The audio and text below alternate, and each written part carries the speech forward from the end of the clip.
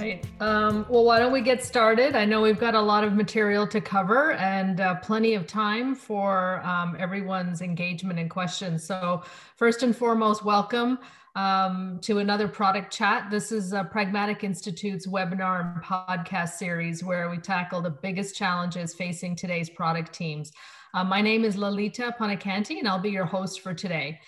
So first, I want to just cover a few logistics. Reminder, if you can, to turn your camera on. We typically get better engagement when the guest and our speaker, Paul, can interact with the community. This specific talk will also be using Menti a couple of times, and Sarah has posted the link in the chat with the specific code. So if you want to get ready to go, I think there's 2 opportunities for Menti. She just posted it again. So we'll be using Menti a couple of times for feedback, and that will be one engagement. We will try to keep it as conversational as possible. And so we also encourage you to submit your own questions during the chat along the way. Sarah and I will be moderating and monitoring these, and we'll try to get to as many as possible. We also have some time at the end of Paul's session to wrap up any that we weren't able to address. So let's make this as engaging as possible and really challenge Paul on this topic. If you can flip to the next slide, I think the pack slide. All right, let's go.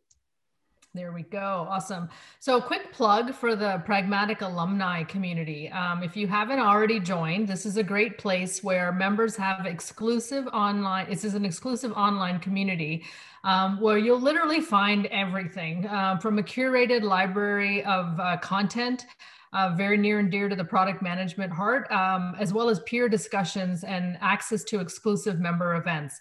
All of this is so that you can spend less time really searching for these answers and coming right to one spot and implementing the solutions. I'm a founding member as well as many hundreds others that are in there, and we've all found tremendous value so far. So if you haven't already joined, you can find out more at pragmaticinstitute.com/community. Advance to I think Paul's got control, so I get to give him orders today. Today, together with Pragmatic Institute and Product Development Days, Rebecca Calogeris and I are pleased to bring you this executive series webinar. We're currently both serving as board members for the PDD virtual event, which is coming up in exactly 2 weeks, October 27th through 30th. We hope you enjoy today's talk and register for the event to hear Paul and speakers like Paul and many others. You can find more about that event on Product Development Days. Actually, it's .org, so I wanted to just clarify that. It's productdevelopmentdays.org. And for all the webinar attendees today, there's actually a special promo code that I've been given to share with you. You can just type in the code Pragmatic, and you can get an additional 35% discount off some of the passes that are really already heavily discounted. So I'll recap that at the end as well, but I just wanted to share that information. So let's get down to business. I think without further ado, I'd like to introduce you formally to Paul Young. He's an executive leader in product management and marketing, and he's also a Pragmatic Institute instructor as well. Paul has decades of experience in hardware, software, services, product management, and marketing. And during his career, he's launched and managed more than a dozen of products. He started his own business. And he successfully implemented the Pragmatic framework at several companies. His experience really ranges from large companies to startups, wide selection of technologies that I'm sure that we're based on where you're coming from, he can relate, and business models. And he's really passionate about what he does in terms of building market-driven teams, and his ability to teach, coach, and implement. I'm proud to call him a friend over the course of my product journey. And without further ado, thank you for joining us today, Paul, for doing this exec webinar series. I will turn it over to you. They're here to hear you. Yeah, likewise. Thank you, Lalita. And always proud to call you a friend as well. And I will say there is no faster way for you to make somebody feel old than for you to say they have decades of experience in products. So thank you for that. Appreciate that. So early on in my product career, when I was a product executive, apparently decades ago, I worked at a large computer manufacturer in the Austin area. All right, names have been changed to protect the innocent. And my team had, a hot new product. It was a software product, a SaaS product. And this was this company's first foray into software. Up until that point, everything had been about, servers and laptops and everything else. And now we had this like the hot newness, right? The cool hot new product. And it was a really natural add-on to the hardware they were already selling. And so we did what, you would normally do as a product team. We did the roadshow with sales. And we did the lunch and learn where you sit down, you feed them pizza and spaghetti, and you teach them about the product. And it's like so strategic and it fits right into the sales you're already making. It's perfect. And one of my product managers was up there leading the sales team through one of these conversations. It was the New York era, or the New York area sales team. And I will always remember that day because at the end of that conversation, the director of that New York sales team stood up and said, Paul and product managers, we really appreciate your presentation here. We love this software. We can see how this is highly strategic and it really is going to carry the business forward. And we're never going to sell it. And I was like, whoa, wait a second. Something's not adding up here. There was clearly a disconnect. He said, let me explain it to you. If we nail our hardware quota and we don't sell a lick of software, nobody cares. But if we miss our hardware quota and we blow away our software quota, everyone on this team gets fired. And so it was pretty clear that there was a big disconnect between how the product team and the business were thinking and how the sales team were thinking. And I see a couple of you nodding or smiling as we go through that little anecdote. I'm sure maybe some of you have been there as well. If you're like me, you built your career in product management, product marketing. As Alita said, I've certainly spent some time there at some really big companies like Cisco and Dell and a bunch of startups here in the Austin area where I've lived. And all throughout my career in product, sales, especially in the beginning of my career, was kind of frustrating to me. It almost seemed like how they acted, how they talked, what they seemed to care about wasn't the things that my team cared about. It was almost like product is from Mars and sales is from Venus, kind of felt that way. And it was like, how do we get everybody on the same page, moving in the same direction? And if that resonates with you, then maybe you and I are very alike in our backgrounds, except for perhaps one key difference. And that is I've actually lived in sales. A couple of years ago, actually, here at Pragmatic, the organization was going through a big degree of change at that point. And they asked me to step into a sales role. And so I lived in sales for a little over a year. And that journey was really interesting. But aside from just being interesting, I learned some really useful stuff as I went through that journey of leading the sales team through that change. Stuff that was very different than my preconceived notions of what being in sales was like. Things that I would consider kind of head slappers that if I had known before, earlier in my career, it would have completely changed the way that I interacted with my sales teams and with my customers. Like for instance, the notion of, how unimportant my product actually is. But we're kind of getting ahead of ourselves. As we go throughout today, what I wanted to share with y'all was some lessons from my journey that hopefully will inform and improve the conversation that you have with your sales team going forward. That's what I was wanting to share with you guys today. Does that sound like a decent session for the next, 30, 45 minutes? All right, good. Then let's hop to it. So I want to start off by with that Menti tool that Lolita and Sarah were talking about by doing a word association game. Before I get into what I've learned, let's think about how you think of sales. I want you to think about all the reasons why working with sales won't work. And just think about, if I were to say sales to you, what words do you associate with that? And what we're going to do is we're going to open up this Menti poll here. I'll drag it over to my slide or to my share here so you can see it. If you click that link that Sarah has put into the chat, and Sarah, maybe you can post it again for those people that just joined, or you can go to menti.com and put in this code here. It'll give you a chance to dynamically build out this word cloud, and we'll see what words we come up with that we associate with sales. I already have a few things here. So go ahead and drop your words in there. Let's see what we come up with collectively.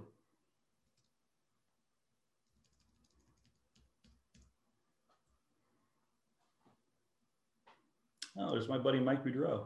Good to see you, Mike.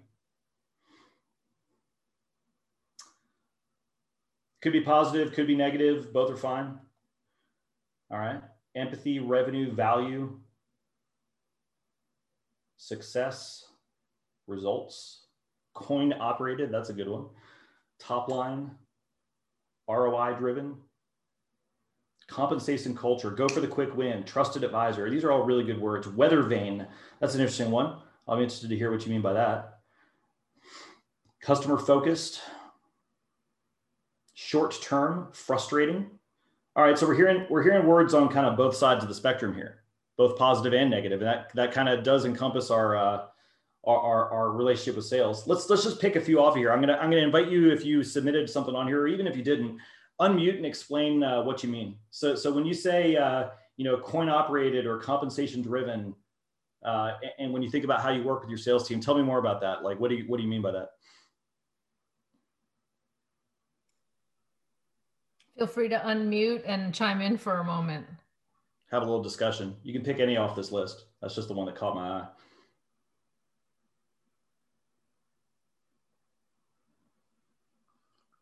I'll throw some out.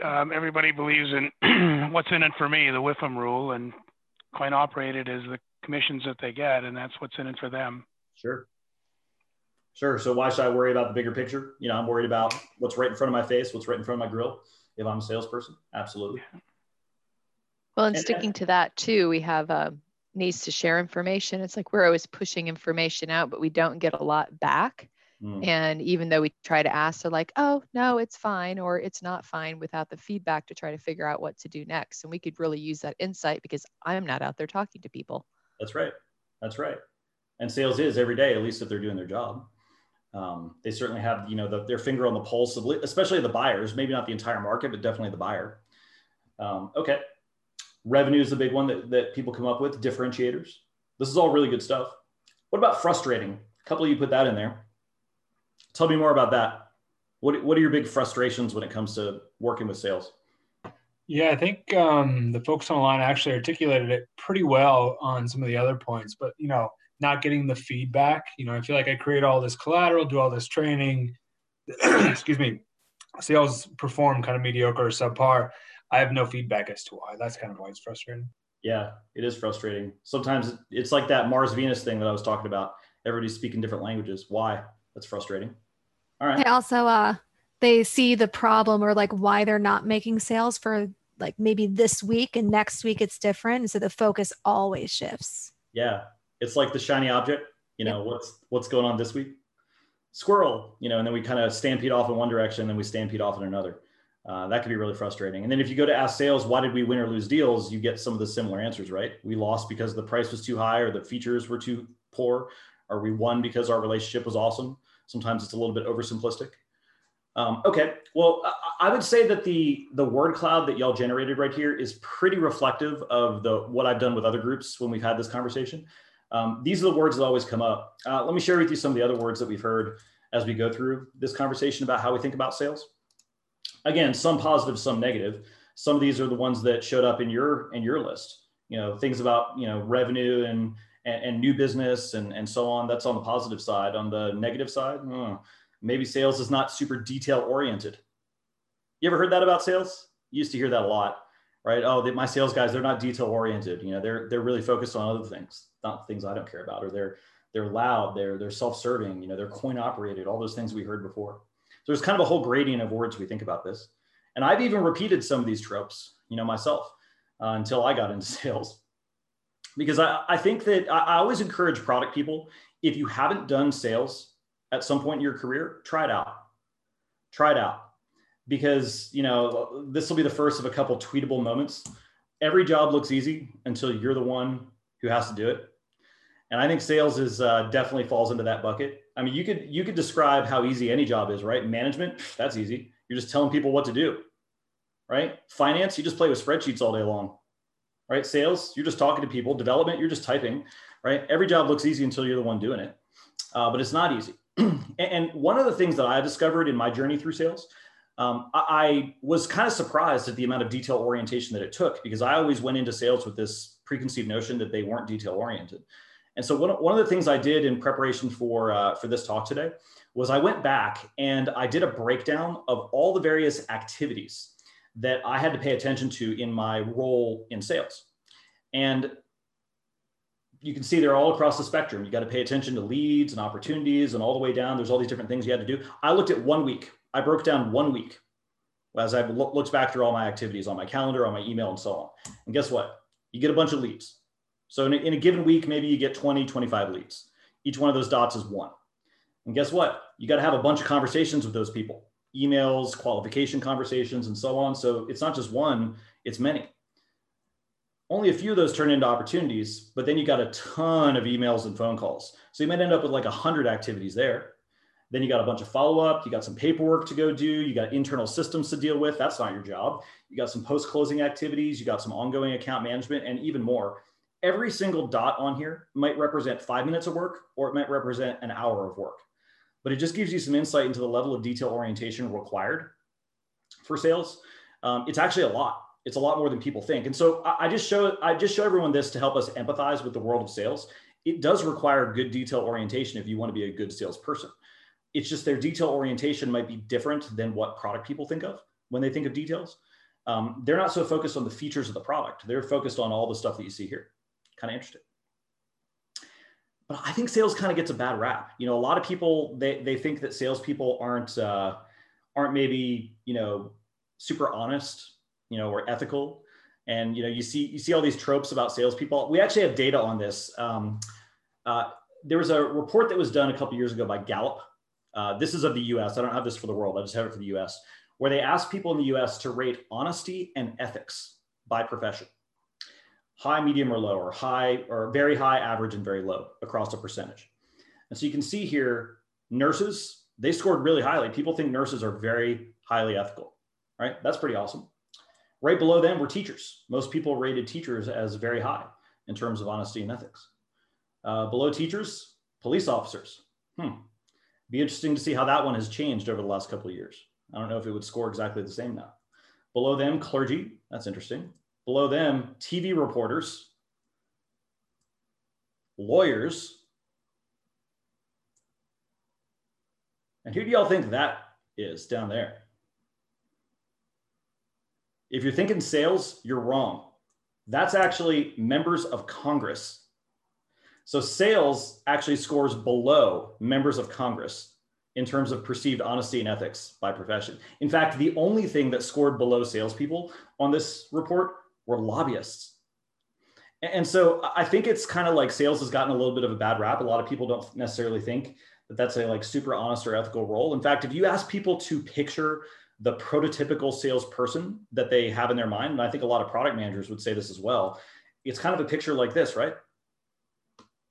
You ever seen Matilda, the movie? We got Danny DeVito here on the car lot. And he's kind of like shaking his hand. And he's thinking like, I think a lot of people think of sales as this guy. So sales has kind of been like beaten down. They're like the Rodney Dangerfield. They get no respect.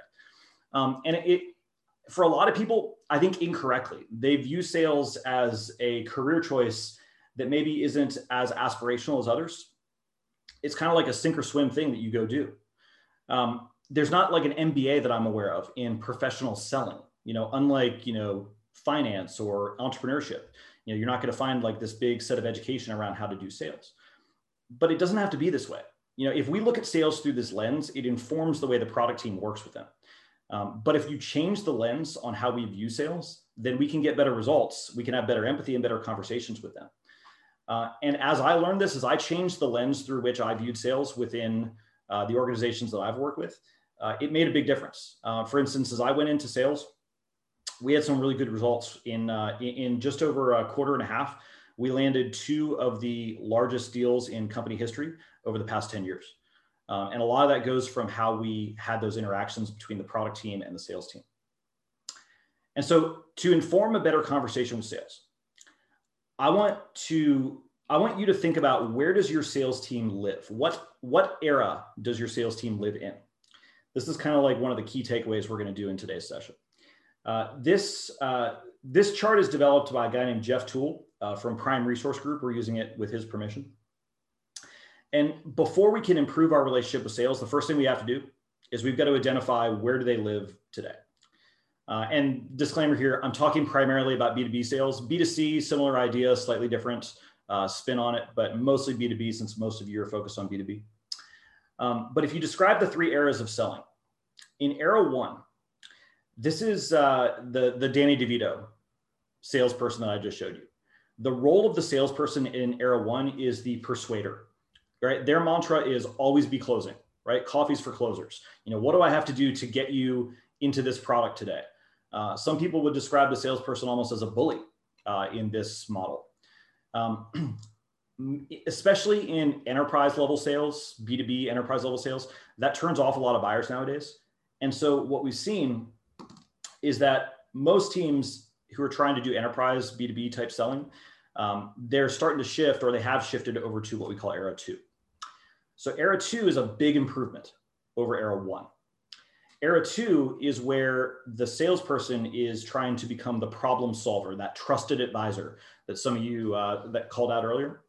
And in era 2, the tool they use is questions and needs analysis, and they try to match up the problems that the buyer perceives with the product that we offer, so that we become the problem solver. Big improvement. However, here's what we need to learn about era 2, which is where I suspect a lot of your sales teams are. Era 2 relies on an inherently flawed assumption. Even though it's better than era 1, there's a big assumption here. The big assumption behind era 2 is that your buyer understands and knows the full scope of their own problems and is able to articulate their own problems back to the salesperson. And here's the thing, they don't know their own problems. That's where era 3 starts to enter the picture. So think of era 3 as the not selling version of sales.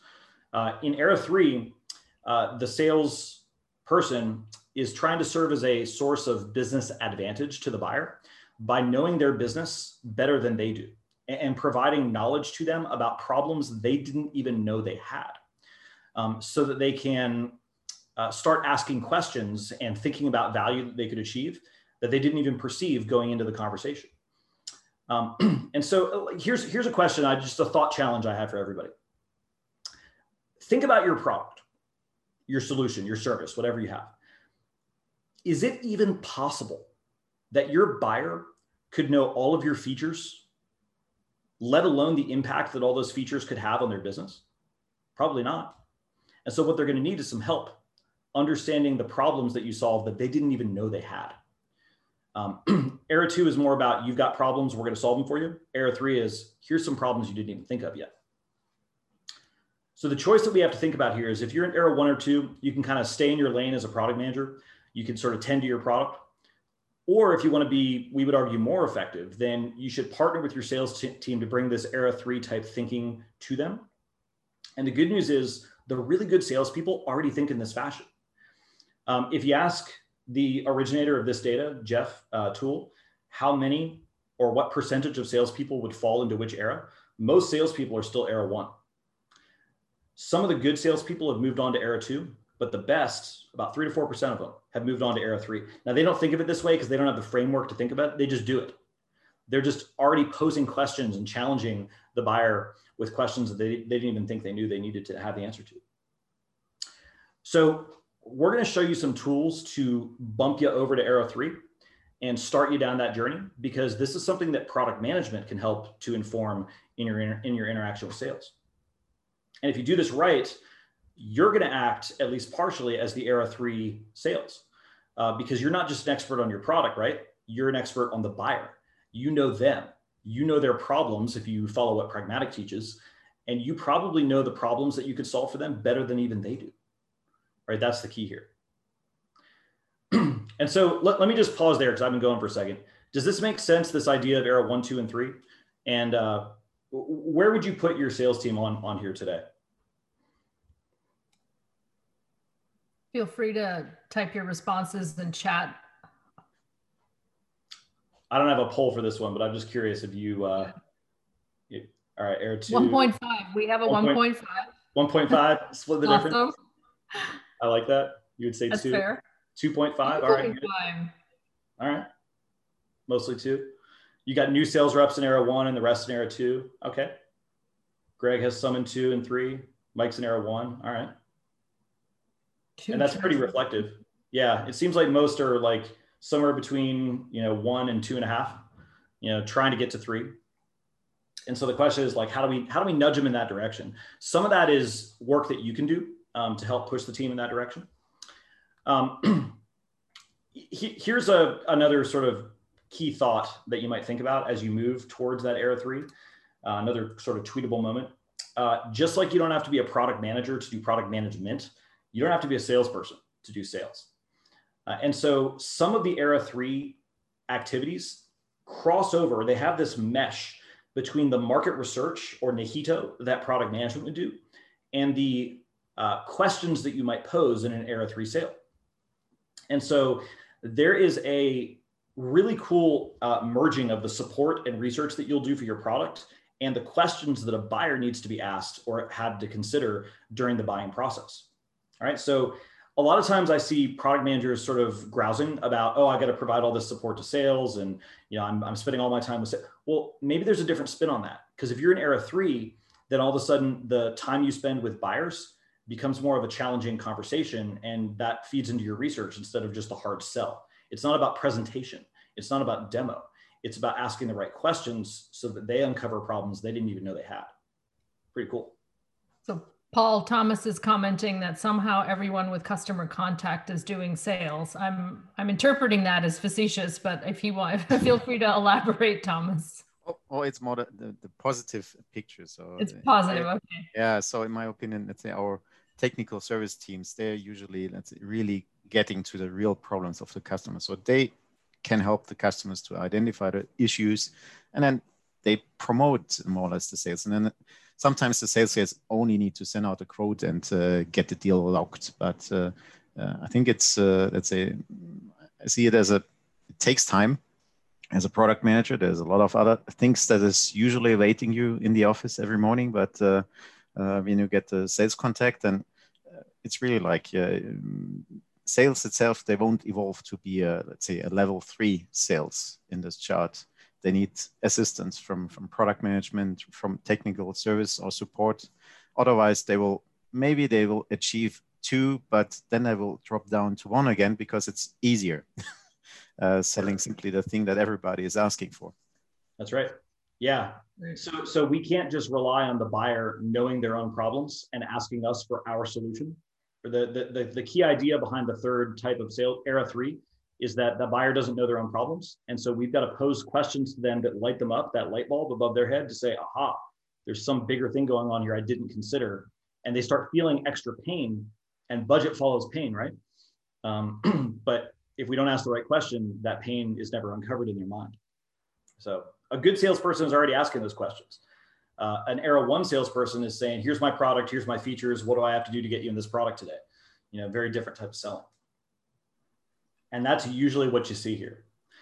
The indication is that most buyers, and by extension also most sales teams, they think about what the future is going to look like. They think about the solution more than they discuss the problem, right? So if you've been through pragmatic training, then you know that we're all about the market problem. And so era 1 and 2, they're all about the solution, right? Let me share with you the focus on our features, the solution, what the future is going to look like once you buy our product and so on. Whereas era 3 is going to be a lot more about the problem. What problem are you trying to solve? Maybe that problem isn't exactly what you thought.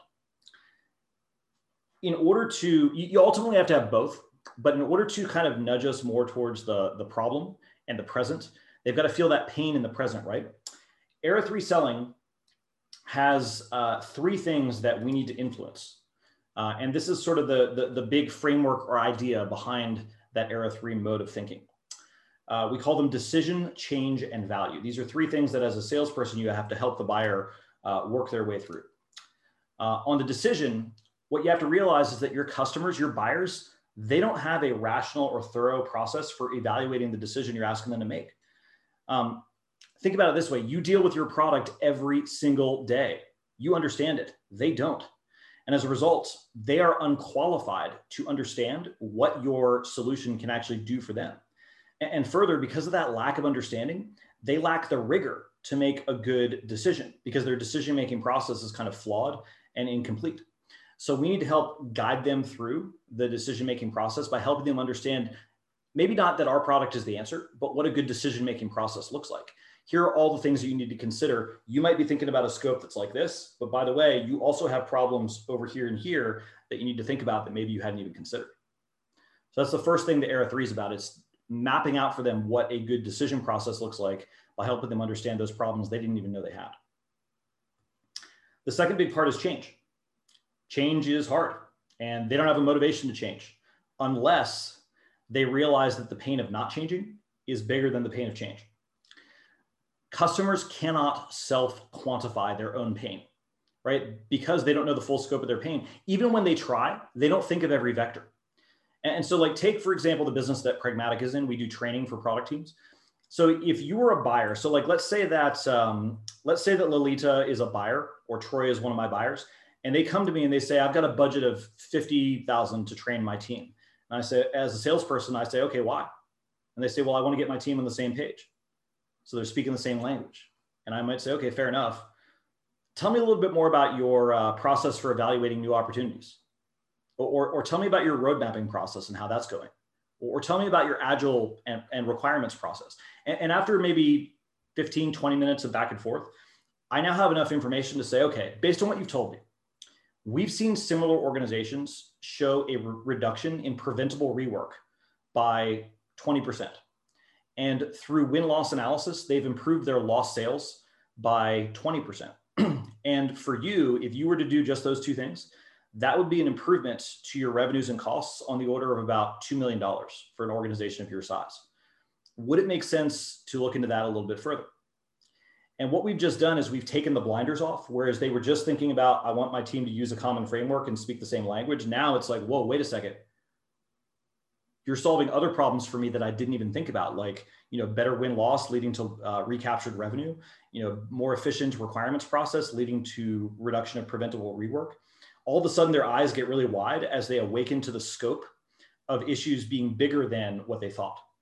And as they start to feel and actualize that pain that they didn't know they had before, budget follows the pain, right? And so all of a sudden we just have to help them feel the pain that they didn't even know they had.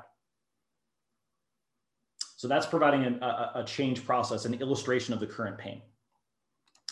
Finally, we have value. Status quo always looks okay until it gets in the rearview mirror. But until then, they're not qualified to assess your product's impact on them or its risk. And they also don't know how to measure it after you've installed it. And so sales isn't just about the selling of value. It's about building up a sustainable relationship with them and confirming that the value we promised them was actually delivered. And so what that means is that we have to give them metrics to actually help them quantify and show that we've delivered to them the value that we sold them in the beginning. And so that might mean educating them about their problems, but it also might show them how to measure that those problems have been solved. That is what unlocks the door to future sales, is when they can show that they actually got the value that they bought. So that's measuring value and giving them metrics for that. An Era 3 sales team, they do that sort of by default.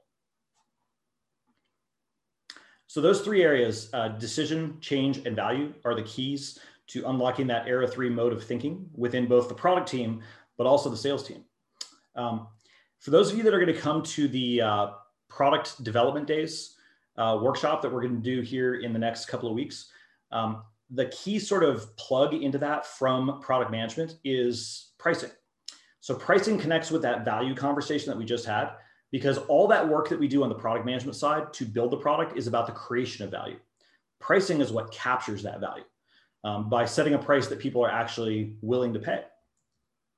But the tricky thing about pricing is that when you're trying to ask people what are they willing to pay for a product, you can't ask them directly what are they willing to pay. I mean, you can, but you'll get really bad data. I always use this product as an example when I go over this point. This is a little product I bought from a company in Europe. It's called an AeroFit. I'll hold it up so you can see it. Looks like a little scuba device, but it's actually a breathing trainer. It's got these little valves on each side that control the air pressure required to breathe in and out, and it connects to your phone over an app. If I were to show this product to somebody and say, how much are you willing to pay for this? You could probably imagine what kind of answers I'm going to get if I ask that question directly, right? Pretty wrong-headed answers. People were going to say things like, oh, I wouldn't pay anything for that.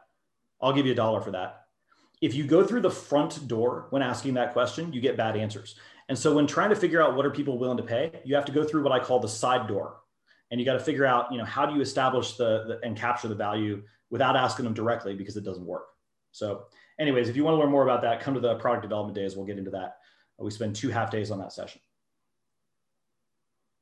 All right, so next steps from this particular conversation about moving to that Era 3 mode of thinking, to kind of like wrap us up today.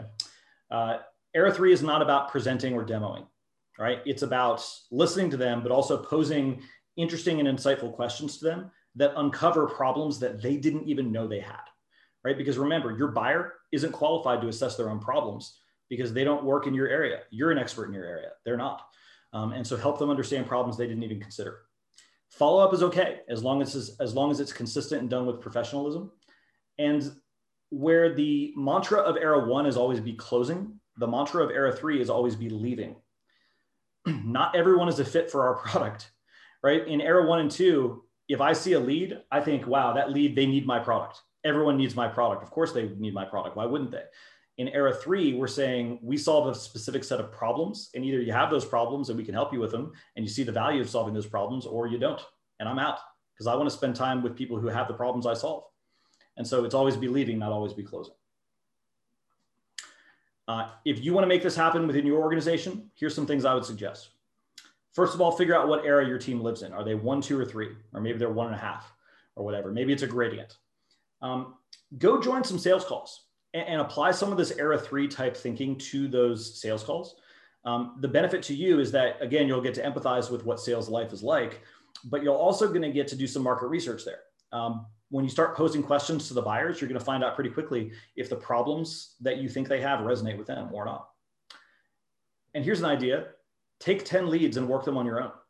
I guarantee your sales team will be more than happy to let you take a couple of leads and run with them. Right? They will not object to that, especially if they still get the quota attainment for closing those deals.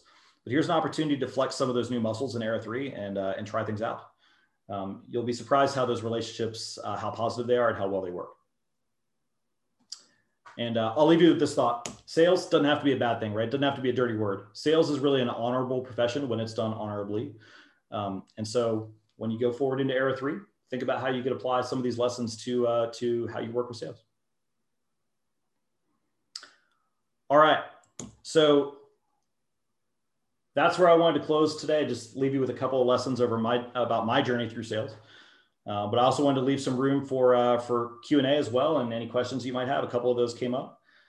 Oh, Nicholas, you're asking like, what problem does this device solve? Well, for me, it solves a problem of athletic performance, weightlifting. I do weightlifting, and so I'm really interested in having my lungs be strong for that. So that's the problem it solves for me. No, I just meant if I was the buyer seeing that device, I would say, what is the value to me? So, for example, if you say that this is a lifesaver, it will value more to me than if it's just a gadget that it's a trend. You understand the point? Sure. So these kind of questions. And by the way, I'm coming from sales, and as you say, there are a lot of different profiles in sales. I mean, some people, they have a more aggressive approach. Some others, they are more consultative. In our case, we have a mixture of all these people. But in the beginning, and this is the essence of this participation, is that how you drive the sales to be aligned and follow the product strategy, which is dictated by the company. This is a big point for me because as I have seen, a lot of salespeople, either by their own or driven by their customers' needs or what the customers think that's their needs, they try to expand or change the nature of the service or solution. Sure. Not in an organized way. You understand what I mean? Not bringing back the information for analysis, etc. But unfortunately, in our case, sometimes already committed to the customer. So this makes much more different the situation. And if you deal with RFPs, if you deal with customers setting the spec for buying, yes, there's also some kind of profiles. Especially, I'm working in the merchant maritime industry, and due to consolidation, this kind of shipping companies, they gain more and more power because of this fleet size. So we lose some time what we had up to now, that we have a one-to-one meetings, and even the product manager could be there to assist or derive some questions. Now you can have anonymous RFPs, and you have to understand. Nicholas, what I would suggest is that not every person in every sales team is ready to move over to the right on this chart. In fact, there are some salespeople who may never move over to that side, and that's okay. So we got to recognize, first of all, that there are certain targets within the sales team that are really good to move over to the right-hand side. And there are others that maybe are going to be more in the middle or even on the left. And so don't try to move everyone to the right-hand side, because that probably won't work. Focus on the top salespeople, because they're probably already doing stuff in Era 3 on their own. They just might need a little bit of structure and guidance around it. Because to be really good at Era 3 selling, then the salesperson has to have some knowledge, not just of the product and features, but they have to know about the business we're selling into. They have to know about the buyer. They have to know about the problems the buyer faces that maybe the buyer doesn't even know themselves. So in some organizations, they call this the challenger sale, or the idea that I'm going to challenge the buyer and pose, kind of challenging questions to them. Hey, have you thought about this? Have you thought about that? It doesn't have to be adversarial. It just means being insightful and asking questions to make the buyers lean back and cross their arms for a second and say, aha, you know what? I hadn't thought of that. That's really interesting. Let's have that conversation a little bit further. That works really well with an executive level buyer, especially in B2B. On the other hand, if you're selling a commodity type product in B2C, then maybe not, maybe it'll look a little different. That's okay.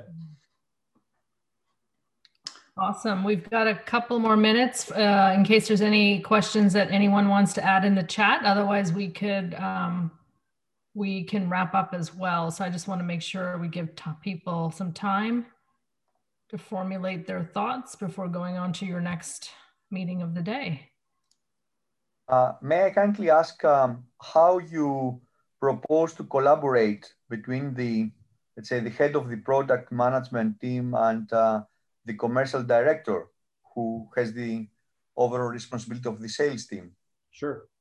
Well, you have to have my wife's a psychologist, and she always says, you can't change those who don't want to change themselves. And so, just like in counseling, you need somebody who's a willing partner sitting across the table from you.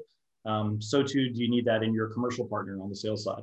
If they don't want to change, if they're happy in the era that they're living in and they're getting good results, then maybe they don't need to change. But on the other hand, the definition of insanity is doing the same thing and expecting a different result. Right? And so maybe if you're not getting the results you want, we sit down and have a very peer-to-peer level discussion, product executive to sales executive, to say, hey, maybe there's a different way of thinking. And maybe it doesn't involve changing your entire team. Maybe it involves taking your top 3 salespeople and moving them towards that Era 3 mode of thinking. And then the rest of the team can either follow or not, but that's a starting point. But that's a peer-to-peer executive level conversation to start off with. I would also add, I think this goes beyond the product and sales relationship, but sometimes it sounds so basic, but sometimes aligning on some common goals and common outcomes that you're both accountable for really moves the dial. When each functional team or leader has a set of metrics that they're measured on an annualized basis, but they don't converge on where they have joint accountability, that's typically a problem. And that's where you see the behaviors adapting towards the goals that they're being measured against. So if there's 1 or 2 that you feel that there's common, if it's product and sales, product and engineering, product and whoever, I think taking the time to have that and documenting that and communicating that with the broader teams starts to turn the dial on kind of the behavior and the outcome, which, in the case of sales, I know the sales incentive is different, but how do you think about structuring things like that differently, just based on we're here to create a common outcome, and what is that? And maybe start with those baby steps. All right. I think, Paul, we had some great discussion, some great mentee engagement, a lot of pen and paper activity going on here. Just a quick wrap for those that are still with us. Paul, if you don't mind moving to the PDD slide. So one more plug is, please join us coming up in a couple of weeks, October 27th through 30th, series of conference, 2-day conference, 2 half days, and then 2 days of workshops. And there's a selection of 6 different workshops.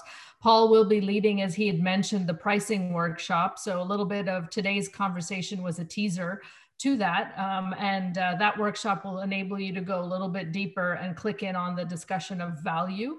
and how you as a product leader can help enable our sales teams or the other functional teams to be successful when we think about the notion of value. You'll hear from other great speakers. If you've joined some of our executive webinars before, they will be joining us as well in a couple of weeks. Registration is very much open. And again, for those of you who attended today, you can use the code PRAGMATIC for an additional discount. We really hope that as a product leader, we believe that this will be a great group, an opportunity to share that inspiration with each other and learn and apply some best practices. And then finally, the next product chat that's coming up is on October 27th. It's a topic of subscription businesses being led by Robbie Baxter. So a lot of good stuff happening in the product world across various communities. We hope you find the right channel for you and you're able to continue your always be learning journey as well to better yourself as a product leader. With that, I want to thank everyone for their participation and joining us today.